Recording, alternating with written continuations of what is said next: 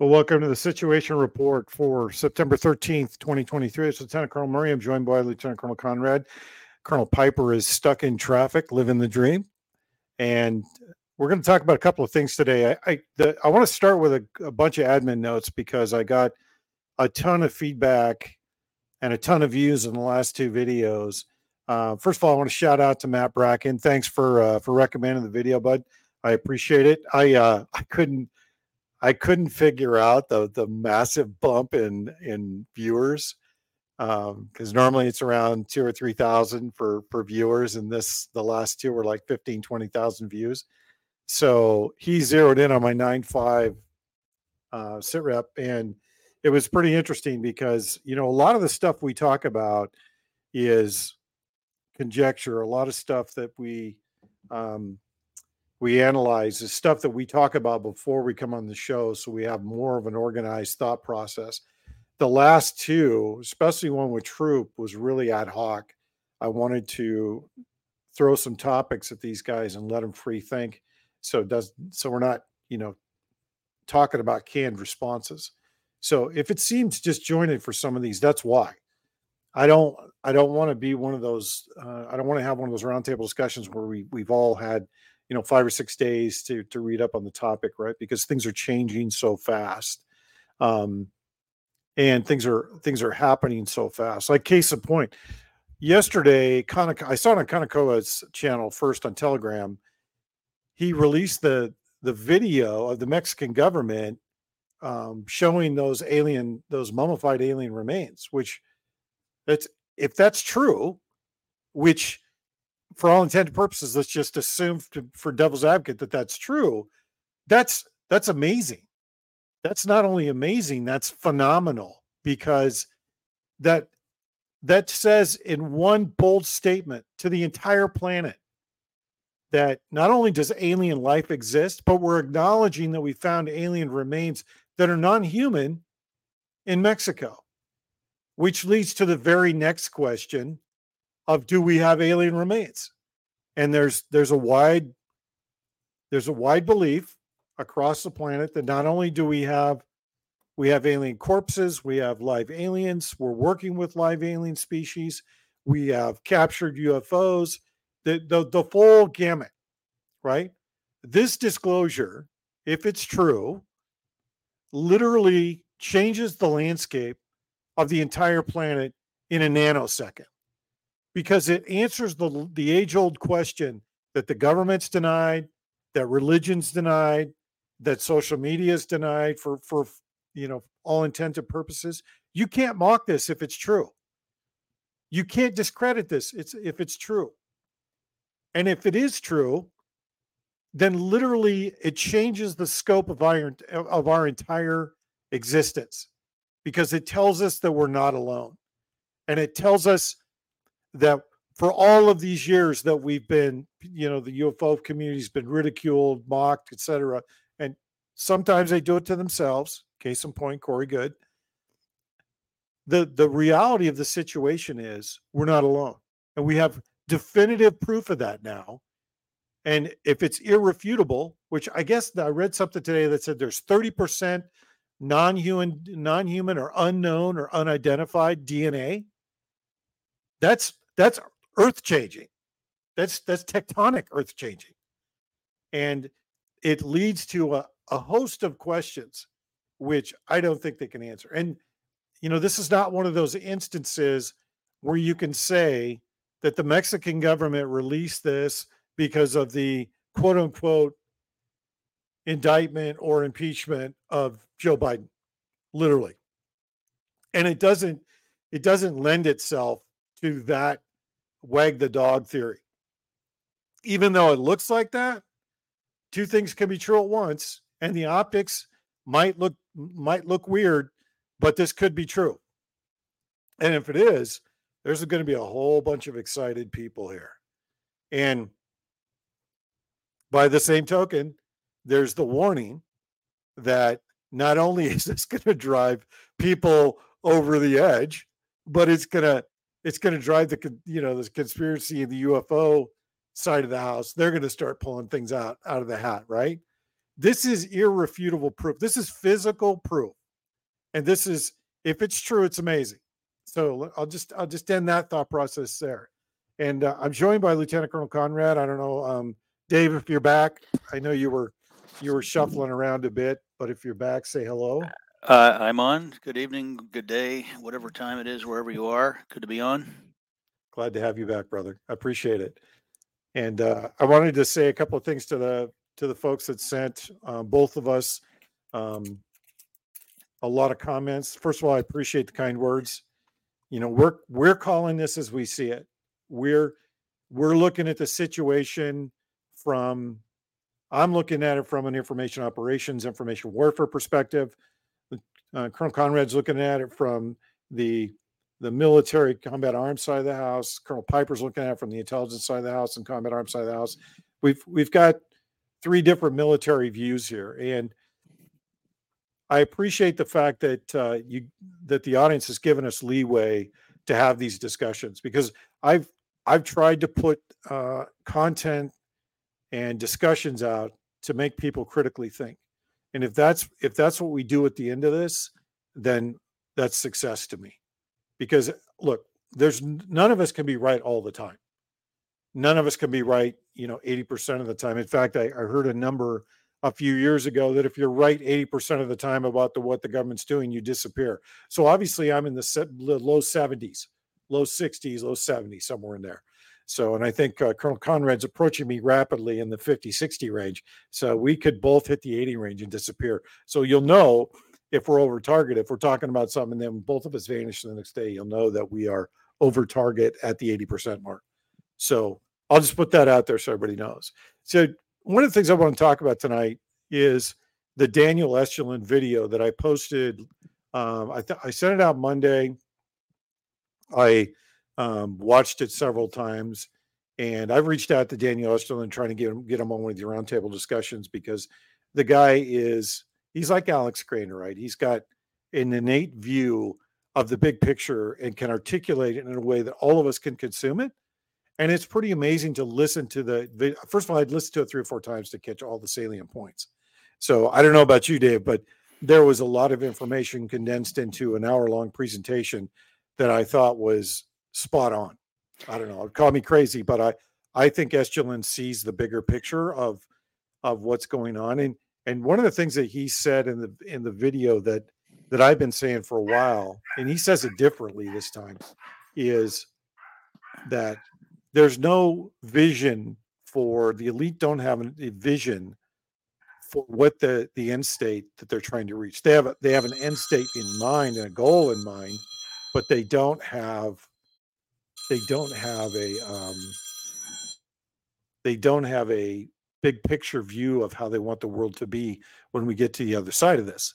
And he says it in the sense that there's no words for there's no monetary description or monetary words to describe the monetary system that's going to come out of this, because they don't have a clear view of what they want in the future, which is very interesting to me, because it says in very succinct words that there's not a vision for the future. It's just this march towards total control and feudalism, and even calls it technocracy feudalism, which I think is amazing in the video. So Dave, are you still there? Are you on the phone? I think he's on the phone.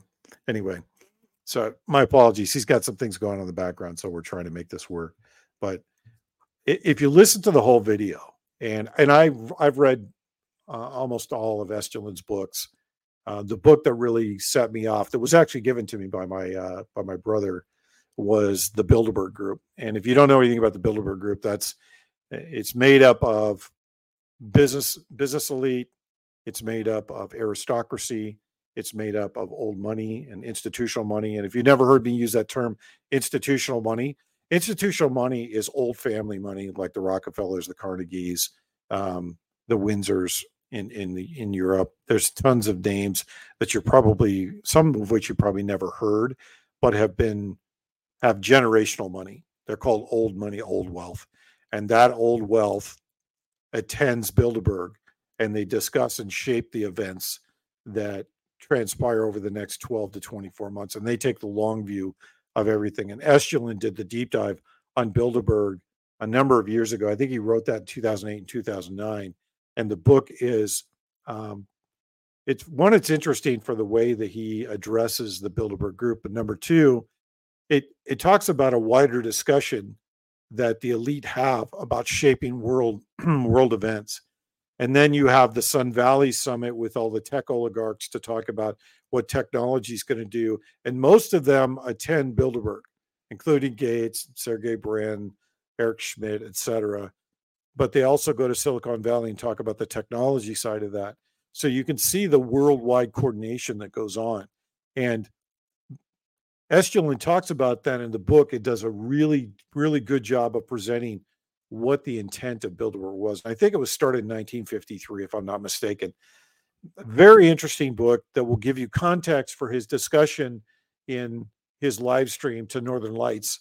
And that was the video was done two months ago, but it's still salient today because, as I said in my 9-5 sit rep, that we're marching towards a precipice that is converging a number of events. And literally, I've heard on at least 6 different shows just today that the alternative media community, the social media community, and for lack of a better word, the non-mainstream media is talking about the fact that they're expecting some kind of a black swan event next month.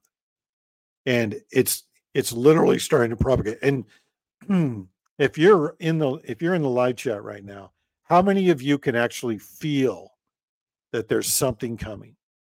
Because I would rather imagine that you can the consensus is going to be that everybody knows something's coming. You can sense it, you can feel it. It's palpable in the air. And that's a good portion of what Estulen talks about is shaping these world events. And in the military, we talk about shaping operations. Like we set conditions. The best way to explain it is we try and set conditions so that we can shape the battlefield and provide likely outcomes is a better way to put it. And Dave could probably say this a hell of a lot better than I can. But in the information side of the house, we talk about shaping the battlefield and achieving desired effects, first order effects, second order effects, third order effects, et cetera. And then we start to look at intended and unintended consequences of the information operations that we're conducting. That's what Bilderberg does. That's what the elite have done. And the reason why we're drilling down on this, why I'm drilling down on this, is for the very simple fact that most people will look at the big picture, but you get myopic and they want to distract you with one view of the world. And like the elections, how many people are wrapped up in 24? I could care less about 24 because we're never getting that far because they've shaped the battlefield for some kind of an event to happen within the next 30 to 45 days. At least that's the way it's starting to come together for that, in my view. I don't know, Dave, you might have a different thought process on this one. Well, I don't know what I just missed. I apologize. Just had to take care of some family things there with wife that had some major surgery. But let me go back to what you were saying, introducing that video with Daniel Estulen. I agree. I've watched it about 3 times. There's a tremendous amount there to unpack. I think you and I are both pretty much in agreement with him in terms of overall strategic perspective.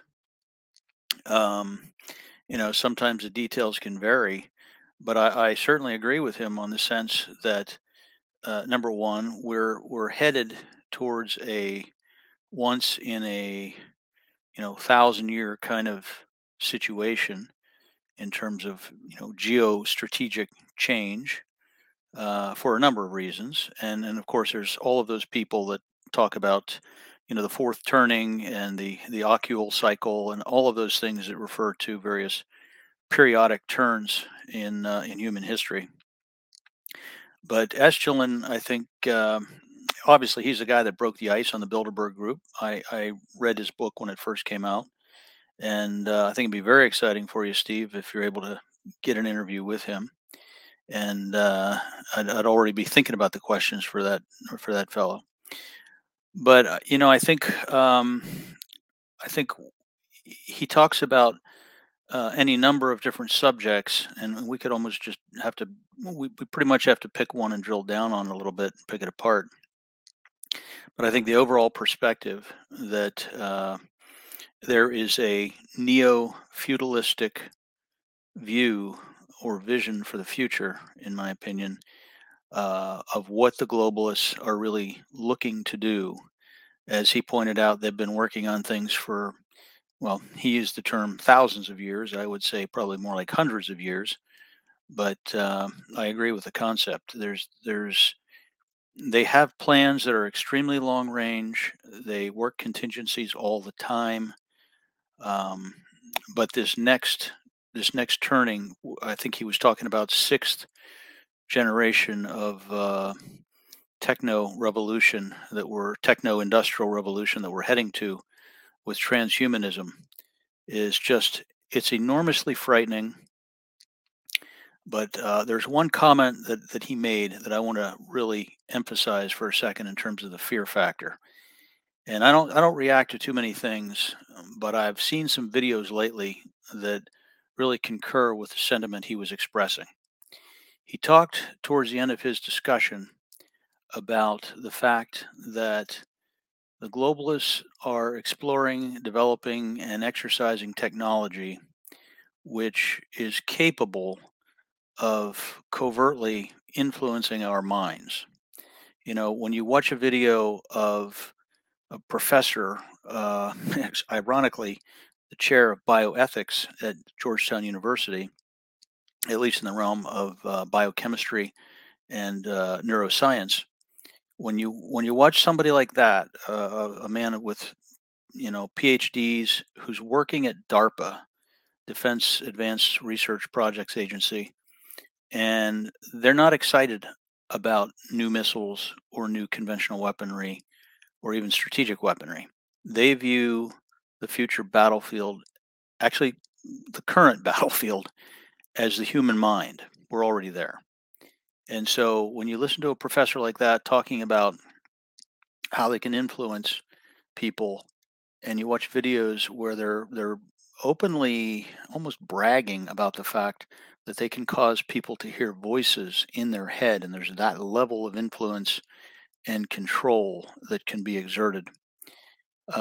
It's truly frightening. And Daniel Estulin was talking about the fact that we're at that point, we're on the cusp of that point where they can convince us to accept our lot in life as second class citizens, but not just willingly accept it, but to do so in such a way that we no longer have the urge or the will to fight back. And as he Well, pointed out, that's what the vaccines are for. I think that's part of it, right? Is there's the well, because I would say they're already here. If it's and I'm let me say it a different way so it resonates. It's already here. The technology to do things that simply aren't we don't use in everyday life has been around since the 90s. And imagine how advanced it is now. And then there was a book that came out several years ago called The Pentagon's Brain, and it talks about DARPA. And I think it was done in 2005 or 2006. But back then, they were talking about miniaturization and using miniature devices to not only infiltrate, but to monitor, assess, and then as mobile sensors. And that was 2004, 2005. So assume that they've already perfected that technology and they're probably haven't operationalized it yet. Because I can tell you in 2008 or 2009, I was on the mall in the Pentagon or the mall in DC by the reflection pool and saw three dragonflies literally fly down the center of the reflection pool in formation. And I can tell you that dragonflies don't fly that way. And they literally flew all the way down the reflection pool from the Lincoln Memorial in formation all the way down across the reflection pool. And my buddy caught it first. I didn't see it. And he looked over and said, "Those are drones." I went, "No way." He's like, "Those are, look it out, they're flying in formation." And to this day, I can tell you exactly what color they were. I can tell you how big they were, how fast they were moving, the sound they were making. It was amazing. And that was 2008. Imagine what DARPA's come up with by 2023. I agree. My father had a very high level of clearance, and he always emphasized to me that if you or I hear about it, they're at least 20 years in advance of that. And so definitely on board with that concept. But what I was really driving at was the fact that we are literally the last generation that may have the willingness to stand up and defend ourselves and fight back. And if this does not happen, humanity and history will pivot on these next coming couple of years as the last great opportunity to have any kind of liberty or freedoms unto ourselves, and personal as well as nationalistic sovereignty. If we don't organize and do that at some point here very very soon, it will literally be too late. When you look at these multiple homicide shootings that you see, you're seeing evidence of those kinds of technology being applied. And there's a lot more. We're speaking of it in simplistic terms. It's much more sophisticated, and there are supporting elements that go to it. But I literally, a week ago, was talking to someone who explained to me that their son, who is autistic, had been targeted by a certain federal agency and had been communicating with them online. And they literally found one of the agents hanging out in a vehicle near their home observing. And so they feel their son was being targeted to do something that he wouldn't otherwise do. But this is a different type of psychological grooming. But these types of advanced manipulation technologies are here, and people are only now beginning to connect the dots, put the pieces together, and realize how some of these things can be applied, and where they're already being applied. And it's damn frightening. Yeah. And the other side of that too is that they were doing this through pharmacological resources, like um, mind altering, et cetera, back in the 60s. And then I'm convinced that some of the psychosomatics or psychotropics, whatever you want to call them, of the Adderalls, the Strateras, the Focalins of the world, those were used to groom specific types of individuals to do this. And now I think they've got the ability to do it either through the vaccine, because there's something I'm convinced there's something in the vaccine. I'm convinced of it. When I had this discussion with Chambers about the lipid nanoparticle and the Marburg piece, I'm still somewhat skeptical because Sam Sigaloff did an episode, I think it was episode 33, where he talks about the lipid nanoparticle and why it's so dangerous and the spike proteins and everything. And Sam's an amazingly smart guy, right? And went through persecution like a lot of others in the military because he was issuing religious exemptions, and they wanted to drum him out of the military, and he won his case.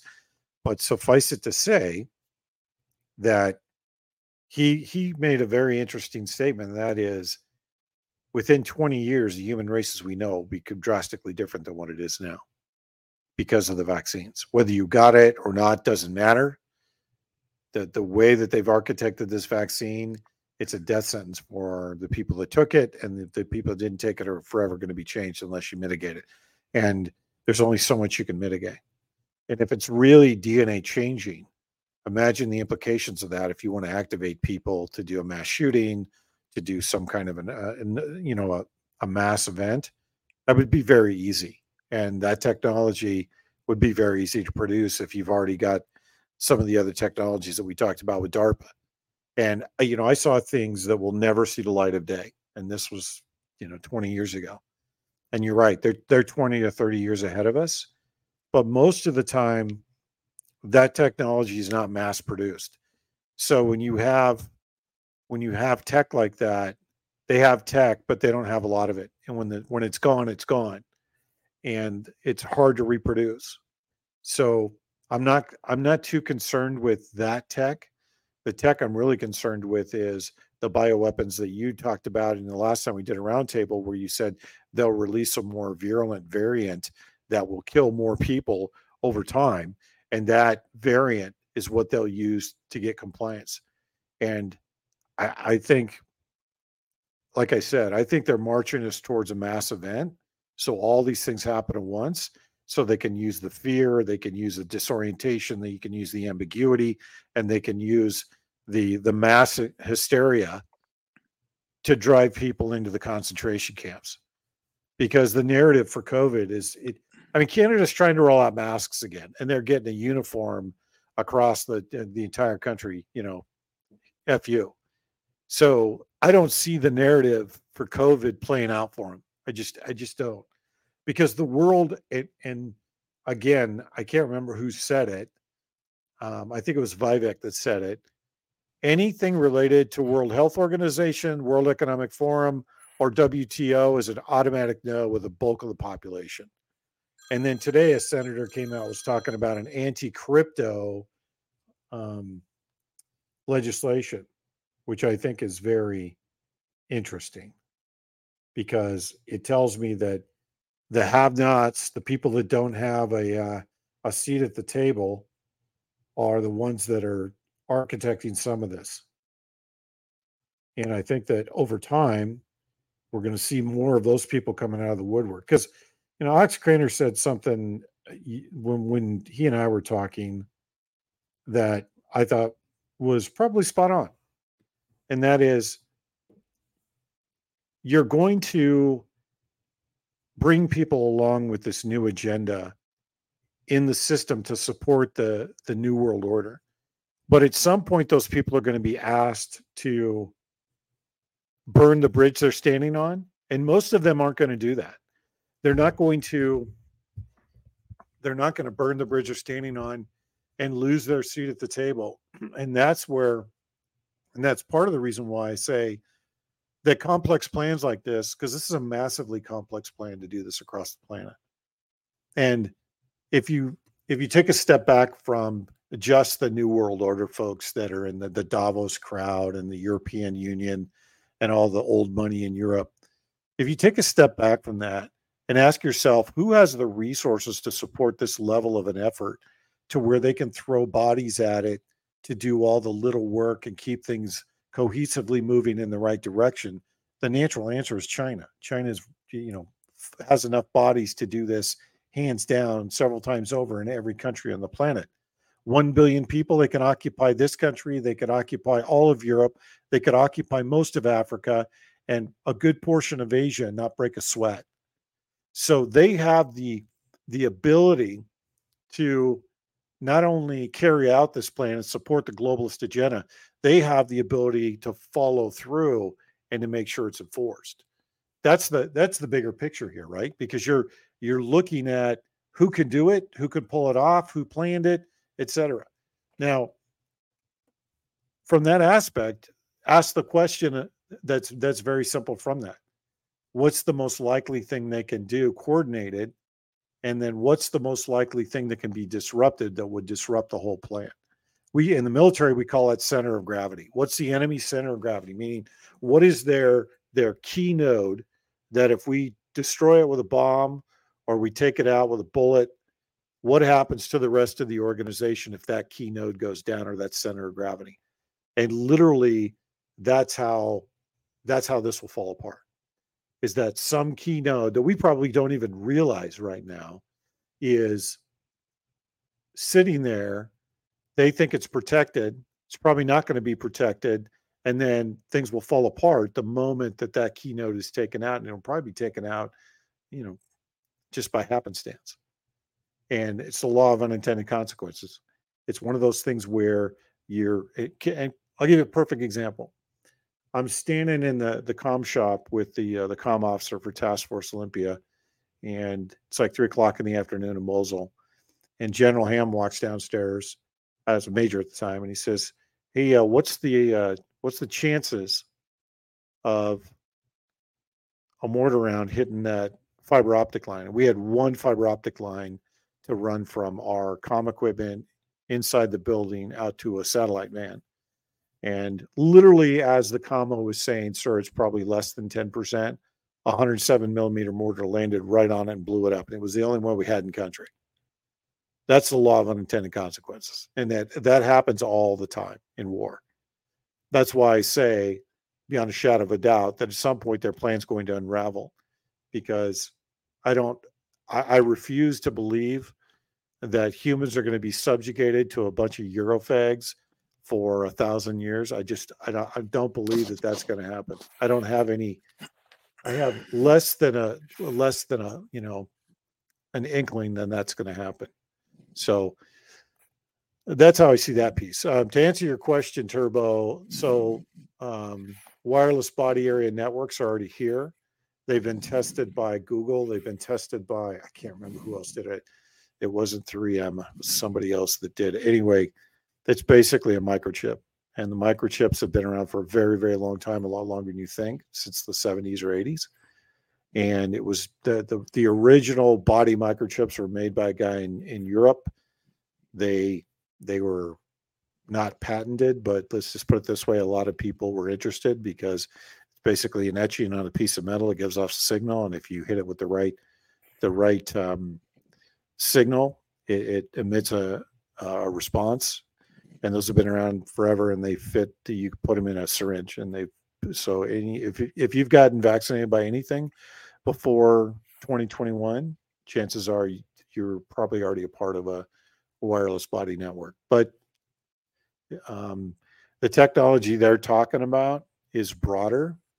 And IPv6, if you don't know what IPv6 is, it's TCP/IP. It's the current version of TCP/IP. We didn't have the ability under IPv4 to be able to tag that as many devices as we want to. We had to break it up and do different routing and switching procedures to be able to manage all the traffic. But with IV6 now, you can do that with billions of devices. And this just fits right into it. You just get an IP address and you'll be an IP'd resource to a network if you already are. So it's already here. The other question about the NATO exercise for Paul, this NATO exercise could be covered for an attack. I don't know, but the reason why it's unprecedented is it's a show of force more than anything else. That NATO still has enough firepower to take on the Russians head to head. We've been doing shows of force forever. It's also a response. Yeah. It's also a response. There's been some saber rattling lately. There's been more talk ginned up recently by the Russians about tactical nuclear weapon use. They even named potential targets in some of their rhetoric, which is kind of unusual but interesting. And so I think it's signal, but at the same time, it is saber rattling. It's far enough out, being February, that they can modify or adjust or adapt to whatever they need to do with the situation. And they're not committed to anything just by making a generalized or vague announcement. Granted, I didn't see the format, where or how that was announced, but I think they're just going tit for tat with some of that. Yeah, I don't disagree. I think it's just a big show of force. So, I was just answering questions from the chat. So no, I understand. But I was talking about the bigger picture and the complex ops of this whole agenda, right? So one of the things that and why you were stepped away, the one Eschelin talks about this big bold plan, and I was trying to articulate that, part of the problem with this global agenda is it's heavily reliant on information. It's heavily reliant on people being dialed into mainstream media and all the information sources, because they rely on information to not just program you, but to repeatedly beat the drum on specific topics.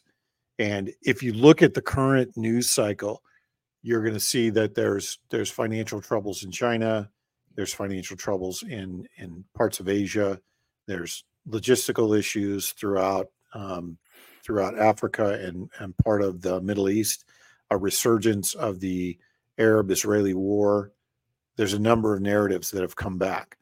And if you tune that out and you turn that off, then you have no awareness of what the latest and greatest fear story is.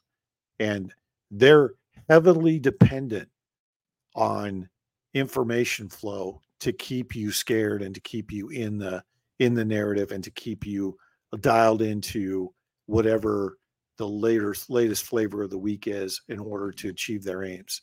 That is literally how they do this.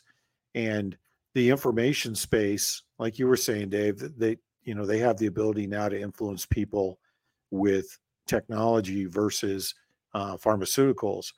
But if you tune out of social media completely, you miss all of the programming. And I'll give you a case in point. If because I know people in the audience are on TikTok, they're on Instagram, and probably some of you are still on Facebook. I can tell you that if you're a 20-something, you're dialed into TikTok every day. They will. My nephews will sit here for hours and watch TikTok videos, and it doesn't matter what I say to them. That all your information goes to China, all your information's being harvested, all your keystrokes are being harvested, your terms of service allow the Chinese government to exfiltrate every bit of your data. Not to mention the amount of programming that takes place every single day through TikTok videos. They don't care. They're not even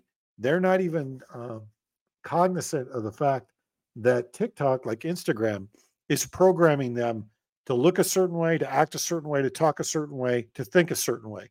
They don't get it.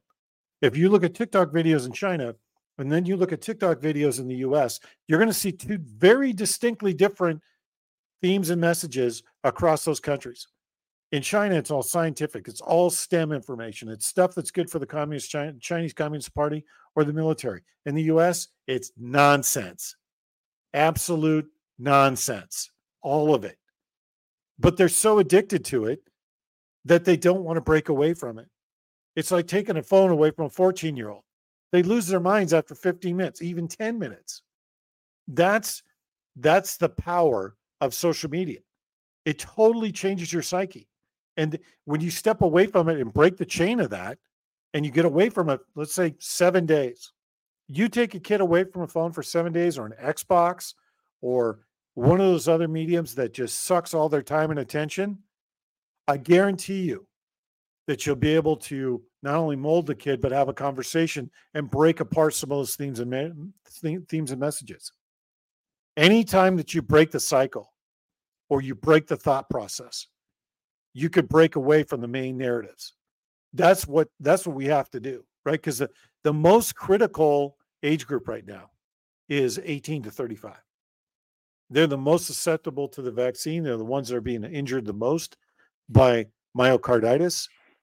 And if we can pull them away, we have a better shot of breaking up this new world order and regaining our country. Because right now, the folks that are paying attention are over 40. In fact, I would say 40 to 75 is the age group that is breaking away from the mainstream. Anybody under 40, it's going to be a hard sell to get them off of social media because they grew up with it. And the elite are banking on that and that generation because that's who's going to fight the wars. I don't know, call me crazy, Dave, but that's how I see the disruption to this new world order agenda. And the more people that are awake, seeing the bigger picture that this is just about servitude, the better off we're all going to be. And we're starting to get rumblings of it. You know, today's admission by the Senate or by the House that they want, an anti-CBDC legislation put in place. That's a monumental step in the right direction if they can get it through. But there's no chance of it ever passing the Senate. But the point still remains that the conversation is starting to boil to the surface. And the fact that all of the discussions around CBDC need to continue, and the noise level needs to be turned up for us to disrupt their operation. Just like COVID, Canada's trying to bring back masks. I don't think I think they're going to be initially partially successful, but I think you're going to see a massive backlash. I I I just don't see how this can succeed. And I've and I'll put it this way: for over a decade, we were in Vietnam, and we fought an enemy, a dogged enemy that was moving supplies by horse, by mule, by buffalo. They were on bikes, and they fought on for 10 years. And they were not only committed, but they were motivated. And you can take the win-loss term out of this. We left Vietnam as losers. There was nothing accomplished there in 10 years. And in that 10 years, we lost 68,000 American lives. For what? And I can tell you that we fought a dogged enemy that didn't give up. And there's a line, I think it's in the Pearl Harbor with Ben Affleck. Victory is for those who believe the most, the longest. So it's going to be our generation that has to believe the most and be ardent believers no matter how bad things get, that we're going to be victorious to rally everybody else. That's the way I see it playing out.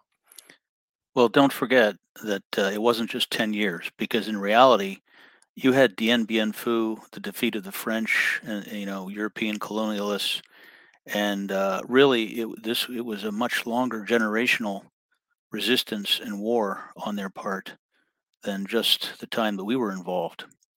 And so, as you talk about these things, there's an irony that's going through my mind right now, and that is, you talked about the youth and the critical age groups. And it's funny, years ago we used to have to encourage parents to talk to their kids about human sexuality, so you wouldn't have unwanted pregnancies and things like that, or transmitting social diseases. And then it kind of moved to, well, parents, you've got to talk to your kids about drugs, because we've got this heroin epidemic or whatever. And now we're literally at a point where parents, the kids who are engaged in social media, and I've encountered a fair number of young people who are fairly awake to the situation, but in every one of those cases, it's because their moms and dads are talking to them, explaining things about the geostrategic situation. And so now we're at the point where, forget about having the birds and the bees discussion or the drugs discussion. We got to talk to them about the globalists and explain what the world's really like, and that much of the history they've been taught in school isn't really what it seems.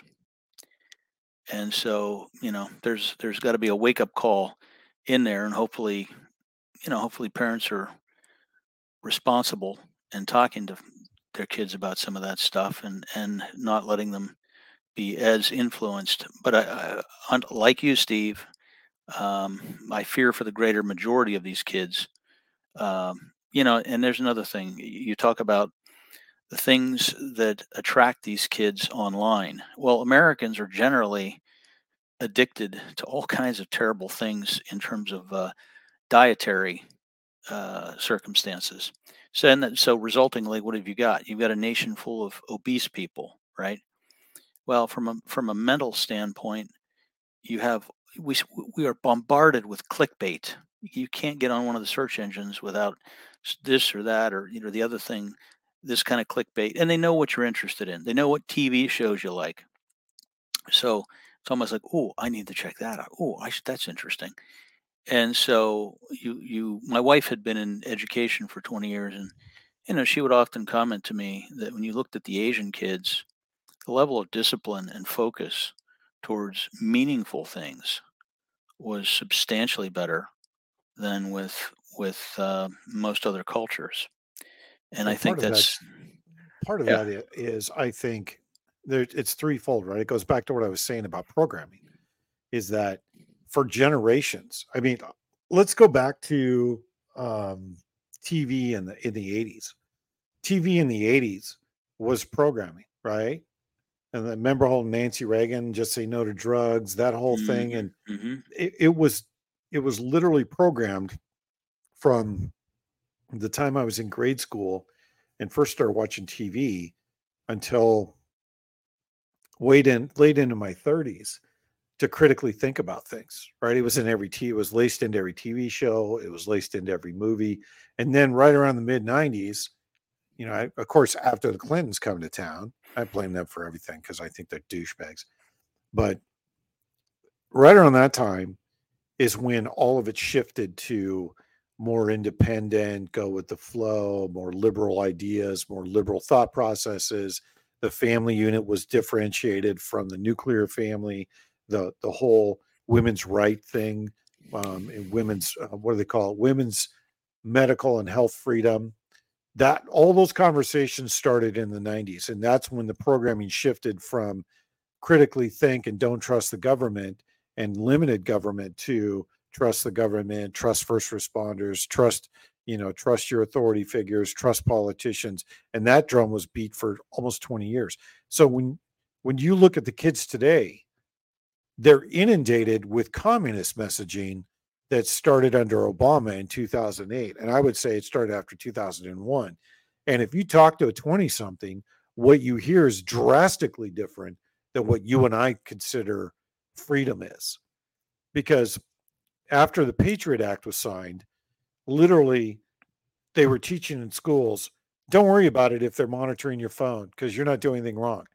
It doesn't matter if they're illegally Right. searching and seizing stuff at the airport because it's for the greater good and it's for your safety.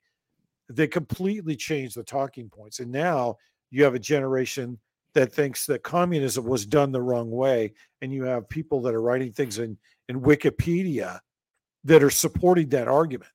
And where do kids today get most of their information? From a Google search.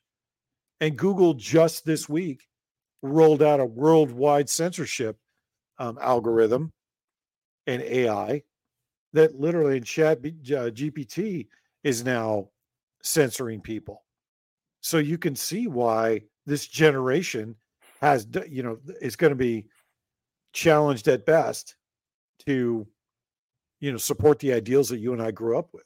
Well, let's remember first of all, the '90s was the point where you saw people from the '60s assuming the reins of significant role models and people in responsible positions. And The so boomers, yeah.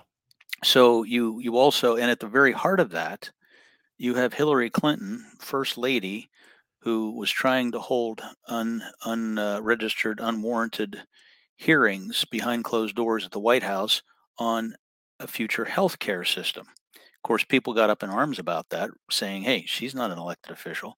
But look at her hero, Saul Alinsky, right? Go back and read his book on rules for radicals. What's rule number one? Take over the healthcare system. And you go back to the Rockefellers, and JD's father was literally a snake oil salesman, and he understood. JD Rockefeller understood just how powerful it was to influence people um, through any type of medical hope, whether it's through pharmaceuticals or treatment. But anybody was going to pay ridiculous amounts of money and do whatever they need to heal themselves, because generally speaking, if you don't have your health, you don't have anything. And And just while we're on the topic of Clinton, she's been called a Bolshevik since 92 or 93. And she literally is a communist. And I hear people talk all the time that she's a Luciferian. No, she's a communist and a deconstructionist because she's a Marxist. And she believes in almost everything that Marx printed. And Marx was a deconstructionist. If you look at all of his writings, it's about deconstructing things. It's not about building anything. Deconstruct the family unit, deconstruct the state, get people to accept a lower standard of living, deconstruct their lifestyle. It was all that's exactly what she's been trying to do for almost 30 years. And the whole satanic piece of this, I'm not sure I buy into that because Marx's in and of itself was Luciferian just by his very thought process. So I wanted to dispel that and get that out of the way because it's something that comes up for me all the time. Well, But you're I you're think on you're on the go ahead. money with that. I mean, think about the very thrust of the Communist Manifesto.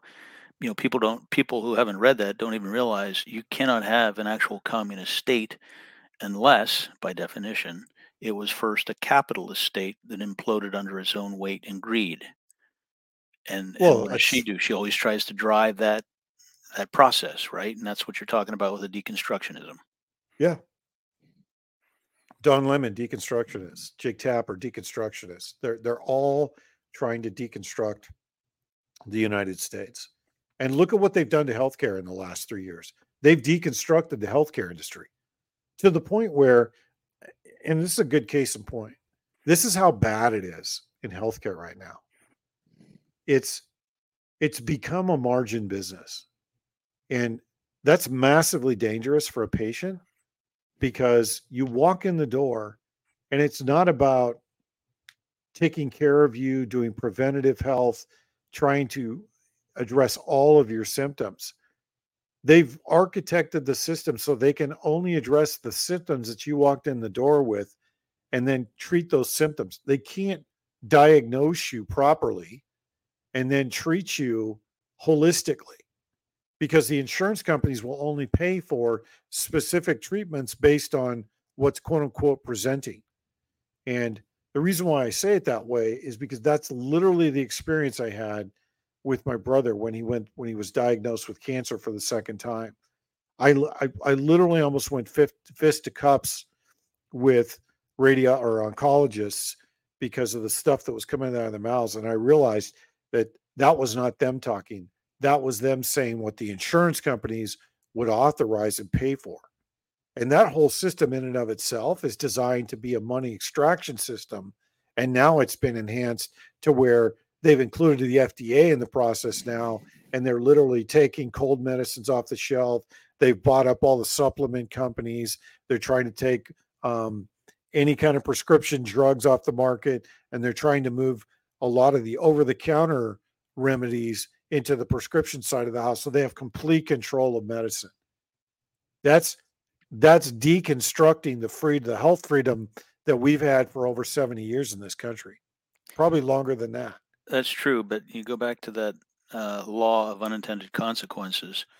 And I think, ironically, one of the results of that kind of activity, out of necessity, if nothing else, will be a move back towards more homeopathic medicine, more naturalistic medicine, Oh, and the absolutely. like. You know, Absolutely. But it shows just how compromised every institution in our society is because of the level of corruption and the level of collusion that's going on right now at the national level between the government and private entities through these public-private partnerships. That they've used that and leveraged that to muddy the waters to escape any kind of accountability through FOIA requests and then drive all these changes in the market. People don't even realize. Like I had a conversation yesterday, and somebody's like, "Well, at least we have control of the judges." I said, "As of today, Biden has appointed more federal judges than Trump did under his term. They're stacking the deck in the legal system to allow them to legislate through the legal system when they can't get it through the legislative branch, and then back up all of their abuses of power. This is classic communistic takeover. Look over here while we're appointing more judges. They're well, doing it to us every day, and they're and compromising more and more of each system, which is why all these systems have to fail completely. I agree with you. And what I wanted to sort of circle back to something. We started the conversation talking about in Cusco, Peru, finding the so-called alien remains, right? Well, you and I don't know one way or another whether those are genuine or not, but that kind of information is endemic to part of the programming that's going on. And I think we've talked about this before, Steve. part of inducing people in a hypnotic induction, I should say one of the techniques is confusion technique, where you hit people from so many directions with so much information and so many profound distractions that the mind, as a defensive mechanism, seems to go into almost a neutral position and is therefore more susceptible and more vulnerable to suggestion. Yeah, that's And flooding the system with garbage. Yeah. Kissinger bragged openly about how they did that to Richard Nixon back in the early 70s. And so, we look at this nonsense. Well, I'm expressing an opinion here. uh, we look at this information released about potential alien life. Well, you just said it about a half an hour ago or so, that if that is true, this is a focal point in human history, right? This is an enormously impactful, um, mind altering, or I should say paradigm altering disclosure, if it's true. And so you have the magnitude, you have the information, and you have something from a different direction. And we look at all of these different things. So NATO is going to have the largest exercises they've held in decades and decades. And we hear the Russians talking about actually naming targets for the use of tactical nuclear warheads. So you have these issues of enormous magnitude that are being bandied about, and so the average person hears this stuff, then he hears what he hears on Fox News or the evening news or whatever he listens to, or on social media, and it gets people to a point where separating the wheat from the chaff becomes very difficult. Like, or you talk about noise from signal, and people get confused. They don't know what to believe, and pretty soon, when something really impactful, really significant comes out, it's easily missed because of they've been so diluted with all of this other information that most people would consider enormously impactful. And I think that's part of where they're trying to drive us. I see people talking about, something big's going to happen. I think we all agree we're approaching a focal point. Oh yeah. I don't necessarily think it's in the next 2 or 3 months, but I do see a great many things being ramped up. I still, I think it's sooner than later, Dave. The I, reason s- why I you still and think I can disagree, the focal you point to me is the election and them we're not getting averting that it. far, man. Well, them averting it, Yeah, they can't. Well, first of all, I don't think Biden can make it that far. Second of Possibly all, true. I don't think the establishment can agree amongst themselves who's more awful than Biden right now to be able to replace him. And I think it's an interesting development that Newsom has said that he's not going to run for president, which I find shocking. That tells me that somebody got to him and said, "No, you're not going to run. You're not the chosen one. Everybody thinks you're a douchebag." When I look at it that way, I think there's a lot of things that are driving them to this year, not versus next year. Because if you look at Biden on stage, I don't know what they're pumping him full of, Adderall, Strattera, whatever it is that they're giving him, but it's not lasted as long as it used to because his incoherent rambling is getting worse and worse and worse. They cut the mic on the guy 2 days ago because he was such a babbling moron.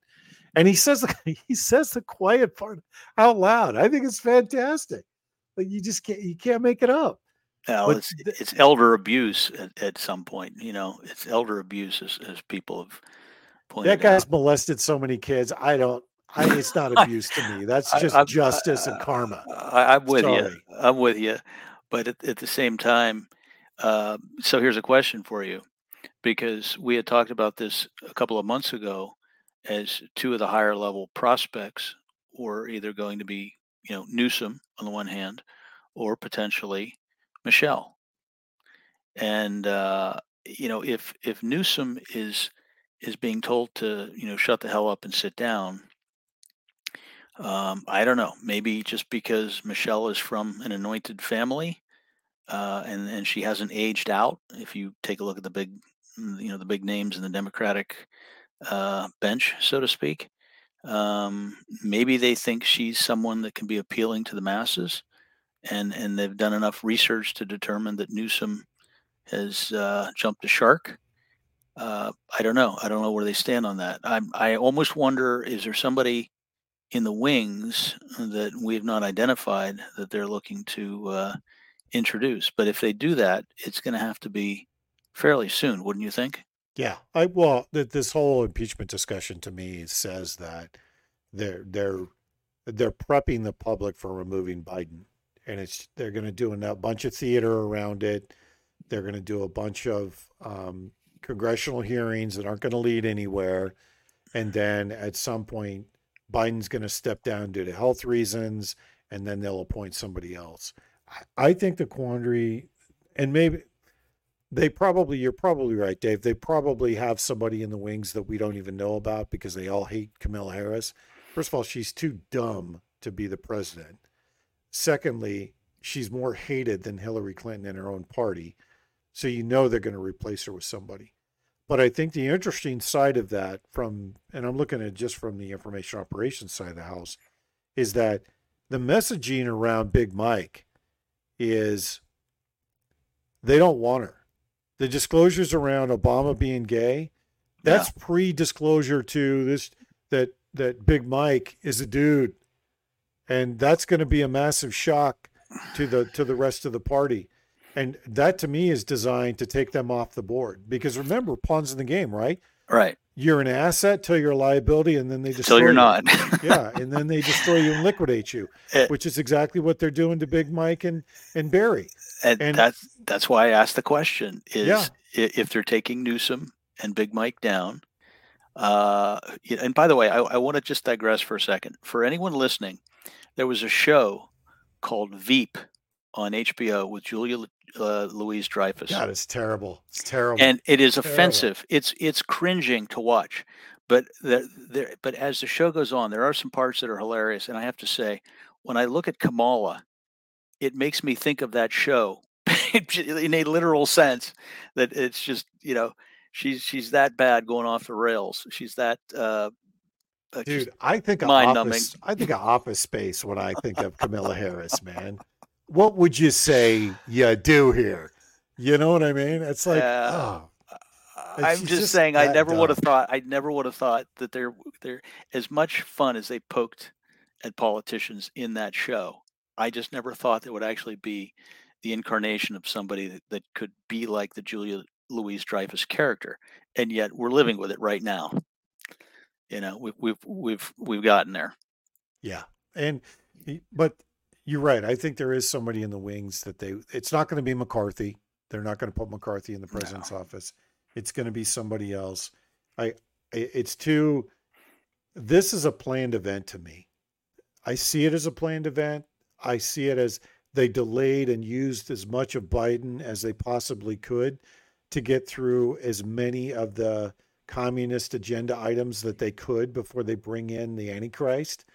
But that literally is what it seems like. They're getting ready to unveil the Antichrist. So And let's review for just 1 second. I don't mean to cut you off, no, go ahead. but the guy who's second in the polls, I get stuck on his name, Vivek. Vivek. Okay, so let's review a couple of things here. You have a guy who has a bit of a racial background, similar to Obama. You have a guy who comes off as a self-made man, worth a great deal of money, successful in the business world, similar to Trump. You have a guy who is amazingly smooth up there on the microphone, again like Obama. He's When you think about the different people that have been put in front of us, and whether it's Democrat or Republican, we both know it doesn't matter. They own all the horses in the race, right? And at this point, they may have done enough, internal forecasting and internal testing and marketing, and arrived at the conclusion that no matter who they put up there from the Democratic standpoint, um, it's probably not going to be that palatable to an American public that is living with thousands of dollars of credit card debt, who can't put gas in the tank or food on the table right now without overspending. And so that's why I'm you know you look at who is it that they may be pushing in front of us. Maybe this Vivek guy figures a little more heavily into things than what we're thinking.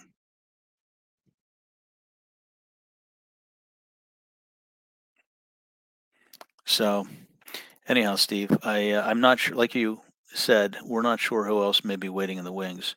I uh, I haven't had time to spend looking at stuff like that. I agree. McCarthy's not going to be the guy. Um, but we also have to see what happens with Trump because they're going to maintain focus on bringing him down. Oh, they're gonna And smoke him. They're gonna smoke him. Come on, man. You know how that's gonna go. yeah, yeah, I do. You hear people say they're, well, Daniel Estulin said it. He said they're not afraid of Trump. They're not afraid of Putin. They're afraid of the people. It's a numbers thing, and I do think I would modulate how you phrase that with Trump because it's not Trump the person, it's Trump the movement that I think is frightening to them because he manifests a great deal. And whether you like the guy personally or not, the whole MAGA concept, America First, etc., is somebody that seemingly can't be bought. Um, yeah, that is more of a package as to what people are looking for. And but again, it's going to be interesting to see who pops up out of the woodwork. I think it's unintended consequences. I think let's go down the road of Trump's controlled asset, and we'll wrap it up in a few minutes after that. Let's go down the road. He's a controlled asset, right? Because according to Estelin, the Bilderberg Group, they bet on both ponies, and in 2016 they bet on both ponies. It was Clinton or Trump, right? When Trump first showed up on the scene, Trump was a joke, and they made jokes about him. And then he dominated the Twitter space and used Twitter to reshape the entire election process. Literally every news story, every conversation in the media after the first primary was all about Trump because he dominated and shifted the narrative away from the news media. And what he did, and it was a brilliant move, especially from a information warfare standpoint. It was a brilliant move to shift the focus and make the mainstream media pivot away from their normal programming mode and move to a mode where they were scraping the internet and scraping social media to get the story of the day. It completely took the wind out of their sails. At the same time that happened, the unintended consequence that came out of that was the very simple concept of this Make America Great thing. It resonated with the base. The base was so completely tired of the status quo that they didn't want any more of the status quo, and it galvanized an entire population to rally behind him. It was a brilliant move. Brilliant. And because of that, the unintended consequence that came out of that was the simple fact that now you have this movement that's not going to vote for anyone else. And part of the movement has turned Trump into a messiah. The other part of the movement has turned Trump into the savior. Both parts of the movement they're immutable. They're not going to go anywhere. They're not moving to Vivek. They're definitely not moving to DeSantis. So they've created this movement that's not going away. And as they villainized him throughout the press from 2016 to 2020, all it did was gain more supporters.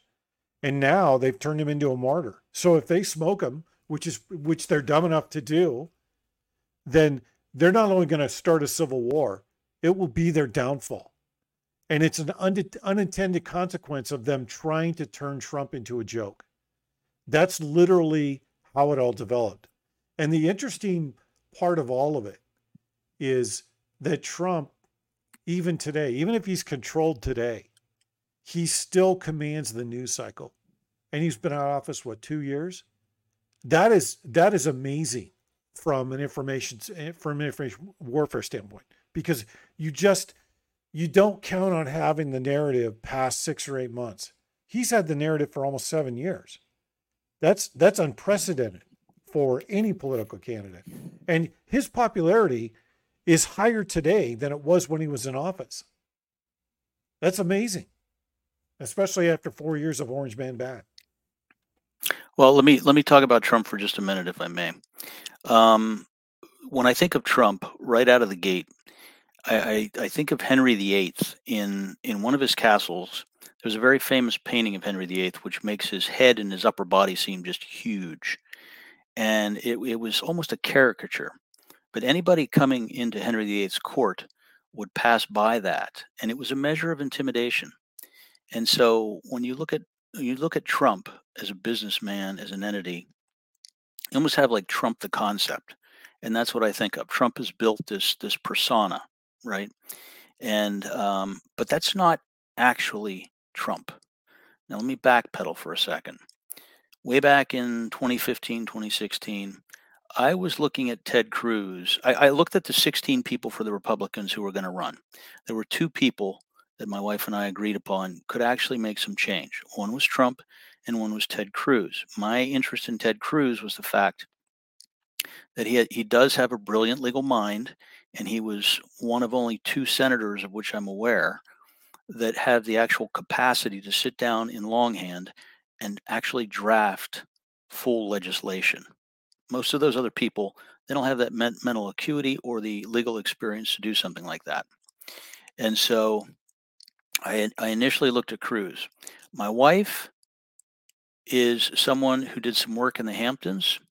A close friend of hers introduced her to Trump a couple of times, and she said he is extremely different in person. The actual person of Donald Trump is very, very different than what you're presented with on TV, that persona that I'm alluding to.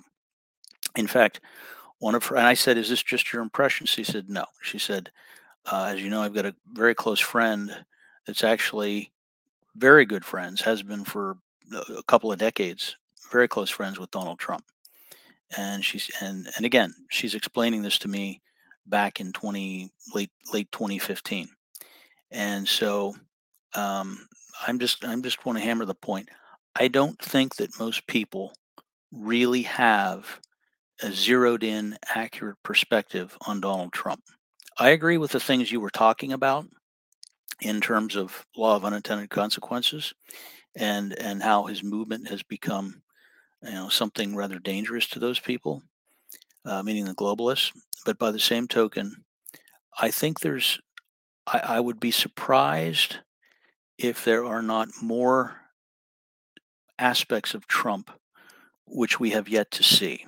And I'm not one of these people who worships Donald Trump and thinks that this is all a show and that he's in charge behind the scenes or any of that kind of stuff. I don't think that. I do think that he very intentionally stepped back from fighting the results of the election. There are a number of actions he took towards the end of his presidency, which made me think, particularly with Chris Miller as the acting Secretary of Defense, and some of the changes in the hierarchy, the chain of command, reporting wise and otherwise, some of the moves that he made personnel wise, that made me think he was at least contemplating taking some serious action. And but I think he thought the better of it because he wanted to avoid civil war. He wanted to avoid the becoming the monster that people wanted to paint him as an authoritarian, which they still to this day want to paint him as. Um, but even more than that, I think he probably intuitively realized that the audience that is America really needed to wake up, really needed more people. You had a core of 20% of the people who had, um, let's just say, didn't live with the illusions that most people do, and were aware of just how bad some of the corruption is. But he knew that we had to reach a much higher level of the population, and I think it's reasonable to expect that 65 to 70% of the population are are now vastly more awake than they were a few years ago. And people, as you and I, Steve, have always commented, the American people have to suffer some real pain before they're willing to take real action. And so I'll just wrap up my comment by saying, A, I think there are aspects of Donald Trump that most people are not privy to. And I think there are probably some things that in the future may not surprise us, but they're things we haven't yet seen. and I think he's a pretty bright guy. I think he is. I have a hard time recognizing him as a controlled asset. I mean, there's a saying that everybody has a boss. Well, maybe that's the case, but I think Donald Trump is about as free an agent as we're ever likely to see getting anywhere near the presidential chair. I Eh, don't know what I think of him, Dave. He surrounded himself with people that are like Mnuchin. I never could figure out that play. I never could figure out the Jared Kushner play, why he remained loyal to Jared Kushner. When you look at the economic opportunity zones that Kushner tried to put into the Middle East, every piece of that was geared towards Israel, right? And the whole move of the embassy to Jerusalem, he did a lot of things that you can question, right? Warp speed, pushing the vaccines. There's a lot of different pieces. Like one comment he made when when COVID first started, and most people have forgotten about it. He was in a press conference with Tony Fauci, and he said, "We're going to force the pharmaceutical companies to return production to the U.S. so we're not dependent on China." The next day, vanished. The whole narrative vanished. And that tells me that somebody was pulling his strings. And it wasn't Kushner, and it wasn't Mnuchin. It was somebody in the pharmaceutical industry related to Fauci that pulled the plug on that whole conversation because you never heard it again. And so, you know, I'm on the fence of what he is or isn't. And then, to be honest, it doesn't matter. I think he did the right thing by not declaring the insurrection act, even though I wanted him to, because I wanted to bust some heads. But this would have dropped our country into civil war. Where we are now, I think if they would have done something and the military would have stepped in a year after Biden took office, they would have been more successful. But now the military's compromised. The every institution, the FBI has been weaponized. I mean, those two individuals, the 75-year-old guy and the disabled veteran, those were kill squads. Don't call them anything else because that's exactly what they were, is kill squads. And the fact that the IRS and the ATF are now going after federal firearms dealers, they're trying to subvert the Second Amendment, the First Amendment, and the Fourth and the 14th Amendments by literally doing things at night, and no one's paying attention. And Trump has said nothing about any of that. And I've had people say that's plutonium. Bullshit.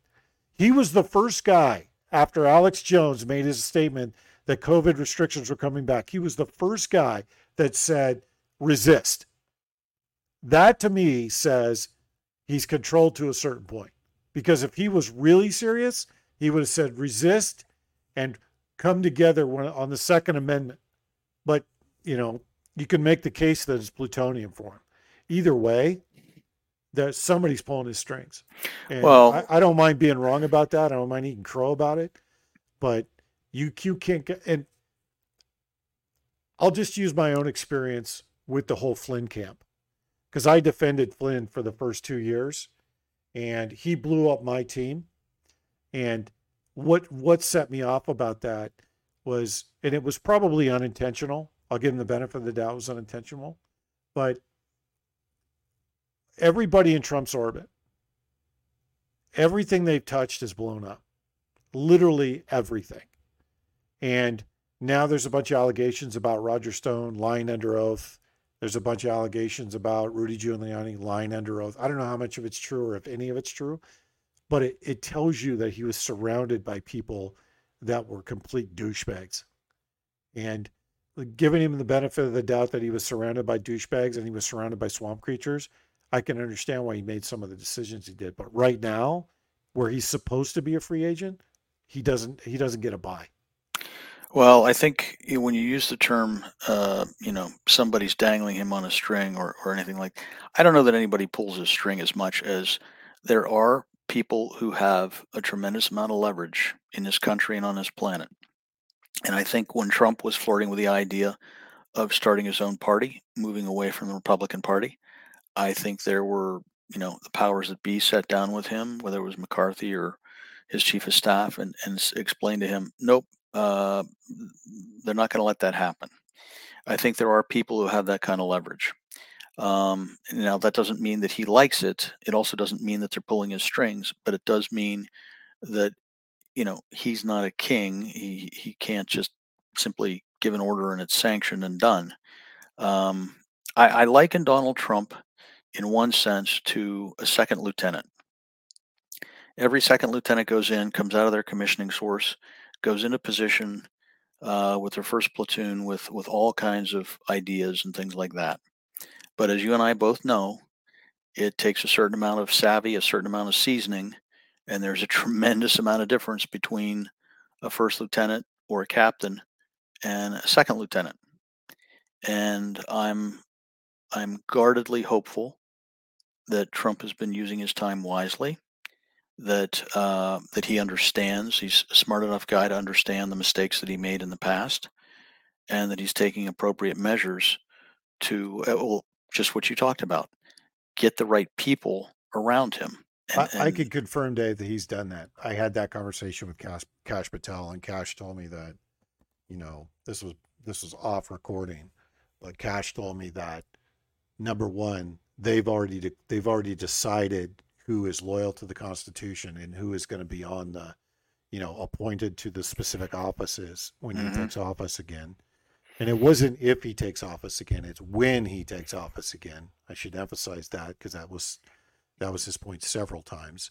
Mhm. And then he also made it clear that they wouldn't repeat the same mistakes related to the military, the same as mistakes related to the Joint Chiefs of Staff. Because I said to him, I was very direct and said, you can appoint me to be the Undersecretary of Defense and the SecDef, and trust me, I'll go in there and bust heads. I will clean house. And they will be scared of me walking down the hall, because I guarantee you, for the first year I'm at the Pentagon, I will walk down the hall and fire at least one person all the way. And I will throw every single contractor out of the Pentagon on day one. And I think Chris Miller's got that job, but it's just me. But and then the other thing I said is, I'll take the mission to go roll up some of these governors too, because that's, I'm I'm not kidding, Dave. Before this is over, Jay Inslee is going to Gitmo. I am going to escort him, his wife, and his daughter to Gitmo, and they are going to spend the rest of their lives in prison for crimes against humanity. I think there's a lot of people that ultimately will have judgment rendered upon them. I pray to God. Yeah, but that son of a bitch, I'm going to escort him. He's going to Gitmo.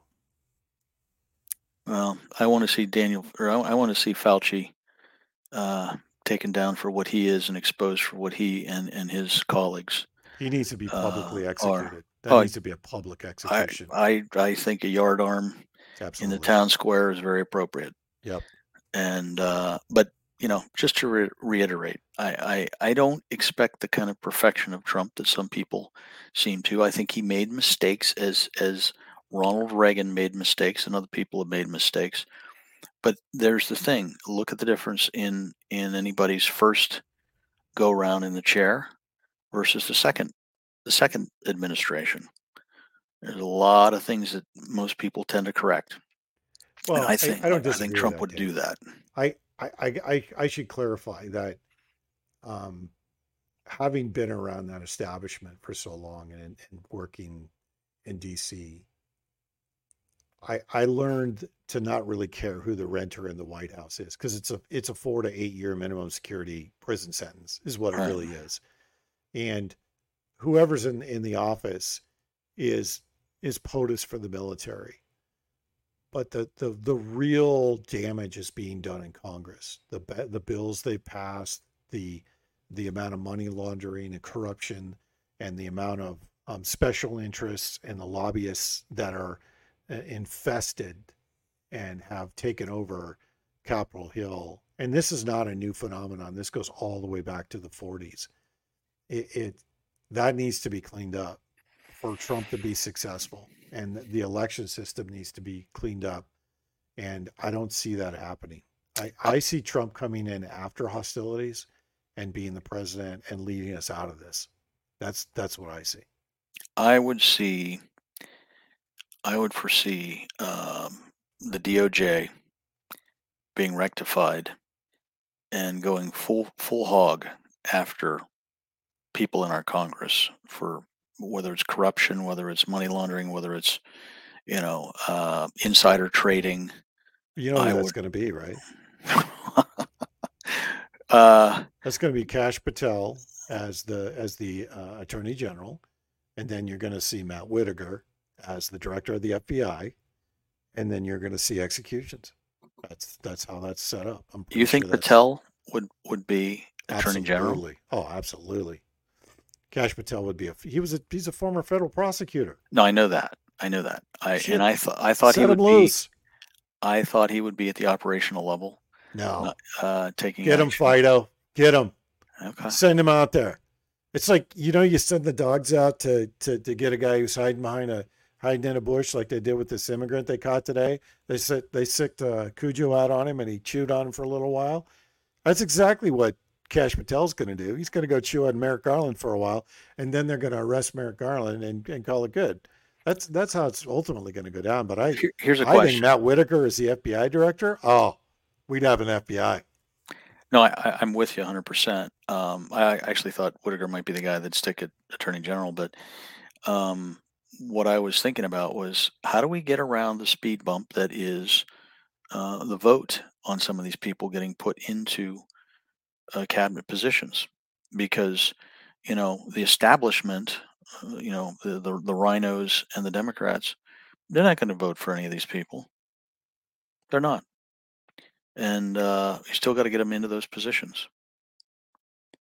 So how does that happen? Like I said, I think a lot of this is going to be post hostility. I Yeah. mean, Well, that's a let's good face point. it. That's a good It's point. it's the system. I said this on 9-5. The system can't reform itself, and the strata of elite that is running the show. They don't have a playbook for after they've quote unquote consolidated power. So I see this falling apart. I mean, and what happens if the economy blows up and you're not paying all these government workers? All the people that are doing their bidding, the IRS and everybody else, guess what? They're going to go home to their families. It doesn't matter how ardent they believe in the system, unless you have a safety net for those people, which I doubt they have. Then we're going to be in a this time period of absolute chaos, which they want to avoid, but I don't think they're going to be able to avoid it. Because the one thing that communists are good at is infiltration. The one thing they're bad at is complex operations. And I cannot help but think that this is going to go sideways right after they step off the line of departure and they won't get it back. That's how I see it develop. I see Trump coming in after and literally being sworn in and trying to resuscitate the government. And then we go through 2 or 3 iterations of that before we finally land on what the final government structure is going to look like. Because Eshelman says it best. We don't have words in the monetary system to describe the system that's going to come after this collapse. And because of that, there's going to be kinetic conflict. I agree with him. I think that Trump will come in after that. Do I think it's going to be a thermonuclear war? God, I hope not. I just hope I get enough time to smoke a cigar before the balloon goes up. But you never know. The way that they're marching us towards war, it could be any time now. No, I understand. You made it. I want to end on one comment. You had said something to me the other day that I thought might be of interest to people. I had brought up the question mark of EMP, electromagnetic pulse, and I agree with you. Globalists don't want to see something like that employed because it can be detrimental to themselves. But then I sat there and I thought, well, wait a minute. The alternative, you've got the alternative of even worse things. You've got biologic warfare, which in the strata of cataclysmic events is actually considered worse than full blown nuclear war. So you've got the possibility of biological agents Yeah, but that destroying affects a them lot of too, us. right? That affects Was them too. well, that's what I'm It's saying. That's what it's I'm like a saying. computer virus, right? You The, release a so computer virus that's going to right, affect everybody. it bounces back. You can't Right. control it. Yeah. And so this is what I'm saying. The point I'm making is you have biological warfare agents as a possibility, but almost too horrific and too dangerous for them to even consider. You have full-scale nuclear exchange, which again makes a lot of the uh, key areas of the planet uninhabitable and is very detrimental even to the elite. And then you go down the line and you think about an EMP, even if it's just to one third of our country, it's still really significant. And I certainly, I'm not saying I expect that to happen, but I'm saying it's more likely to happen than the previous two things I just mentioned. And so I don't disagree with any of that, or they could do all of it. I'm still trying to think of what kind of black swan events are are realistic. I think there's a host of black swan events, to be perfectly honest with you. There's the economic collapse, there's the logistical collapse, there's the fuel collapse, there's pick one, because they could use all of them at the same time, which is what I think they're angling towards. So to answer a couple of questions in the chat, I don't think Trump was a controlled asset in 9/11. I think Trump was a free agent around 9/11, and his comments reflect that, especially if you go back and watch some of the old interviews. My comments about Trump being a controlled asset now was just playing devil's advocate as Trump is a controlled asset. I'm basing my opinion on the fact that I know that every president has a group of handlers, and those handlers report to other people, and that policy and a lot of legislation is influenced by the people that are handling the president. And typically when the president enters office on the first day, there's a host of people in belly buttons around him that tell him exactly what the current state is for the party, for the platform, etc. The president doesn't have as much latitude as you think that the president does, and they don't have as much flexibility as you think that they do. And Congress is a big determinant of what legislation gets through. So there's a lot of deal making and BS that goes on. And all of that is done in the background by the handlers. It's not done by the president. So the president has a very, very busy schedule. The president doesn't take a dump without 40 people knowing about it and escorting him around. To answer Chris's question, I knew Chris Miller. I crossed paths with him. He's the real deal. He's a good guy. He believes in the Constitution. I think he'll come back as the SecDef. I think he started a nonprofit after he left office. I don't know what he's doing now, but his nonprofit has pretty much been dark. And if you look at the players on the nonprofit, I think it's a very interesting aspect of what he's doing post SecDef. But his comments after he left office were more telling than anything he said in office. That everybody reflects on that complex operations comment that he made when he was still in office talking to Mike Pence. I think he's since had a change of heart, and I think he's since figured out that Mike Pence is Judas. But it's plutonium for him to say that politically because he's still in the Beltway. So I think there is something definitively going on. I think they're definitively working with general officers that are loyal to the Constitution. I think Doug McGregor is working with general officers to create Our Country, Our Choice. I think that initiative is a little too late, but Doug McGregor's he's another patriot. He's the real thing, and I think he's working with and working around general officers. I don't have any proof of that, but I think he's definitively working with someone else. He's not doing that alone. Just listen to his talking points when he talks about the first two videos of Our Country, Our Choice. You'll see what I'm talking about. It's a scripted, very rehearsed narrative, and that's typically when you have a lot of people that are involved in that and some big money behind you. So I hope for our sake that Chris Miller is still in touch with Trump and he's working with Kash Patel and the rest of them, and they've come up with a cabinet and they are working in the background to disrupt as many of the situations that we're seeing right now show up. But the proof will be in the pudding. From the information side of the house, you're only going to see craziness now for the next month. And I think, again, I'm I'm still of the mindset that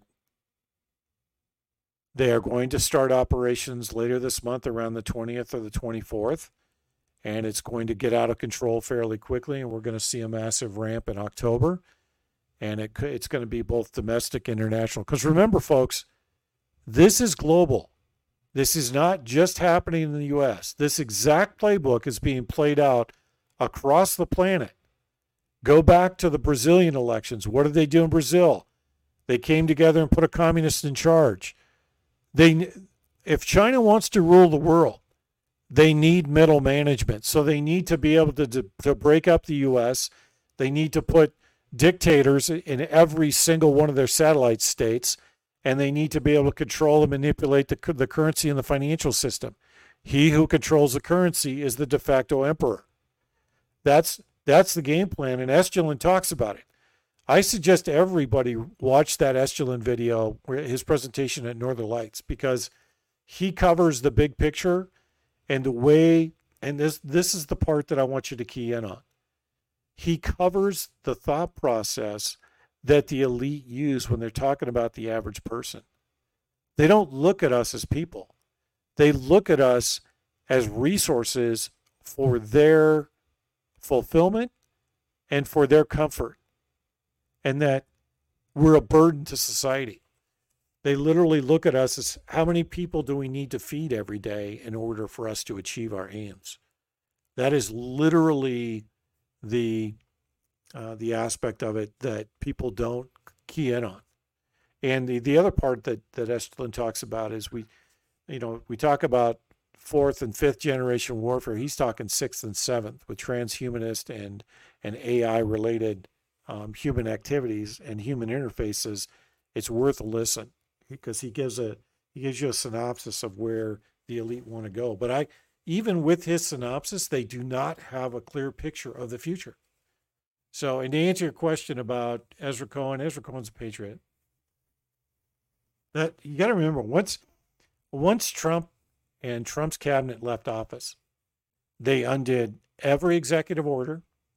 They replaced every single cabinet member, every single head of every agency, to include deputies.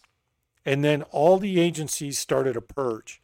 Anybody that was loyal to Trump, they drummed him out or moved him out of D.C. or moved him to lesser positions. I know because I have several people that are still in the Beltway, and they've gone dark because they're monitoring their email, they're monitoring their phone calls, they're monitoring everything they do. This is a communist takeover of our country by China. And we could talk about the elite, et cetera, but Alex Craner had it right. They want China to be the new superpower, and I think China's off the reservation, but I could be wrong.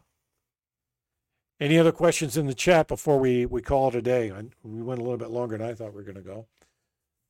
But otherwise, I appreciate everybody jumping on, and keep the questions coming. You can hit me on True Social, Lieutenant Colonel Steve Murray. Same handle for Getter, and I'm at BSG75 on Gab. You can reach me on Gab, and I'm usually on Telegram, or my admins are there. So if you're in the Telegram channel, which is Lieutenant Colonel Steve Murray, you can throw a question into the chat, and one of my admins will get it to me if I'm not watching the chat. God bless everyone. One team, one fight. Stay in the fight, no matter what you do. Hey, Steve. Yeah. We're too old to learn Mandarin. Just keep that in mind. Good answer. And thanks for jumping on, Dave. I appreciate it. I didn't think you were back. Any final thoughts before we call it a day? Well, thanks for having me on once again. I think you're right. Daniel Estulin has wrapped his brain around a great deal of this. He's a brilliant guy. He speaks about 6 languages, and I think he has a background in counterintelligence. So look forward to you getting hold of him at some point. And a lot going on. We'll just continue the narrative as it goes, and I'll talk to you soon. Thanks. Thanks, brother. You too. Have a good night, everyone. Out here.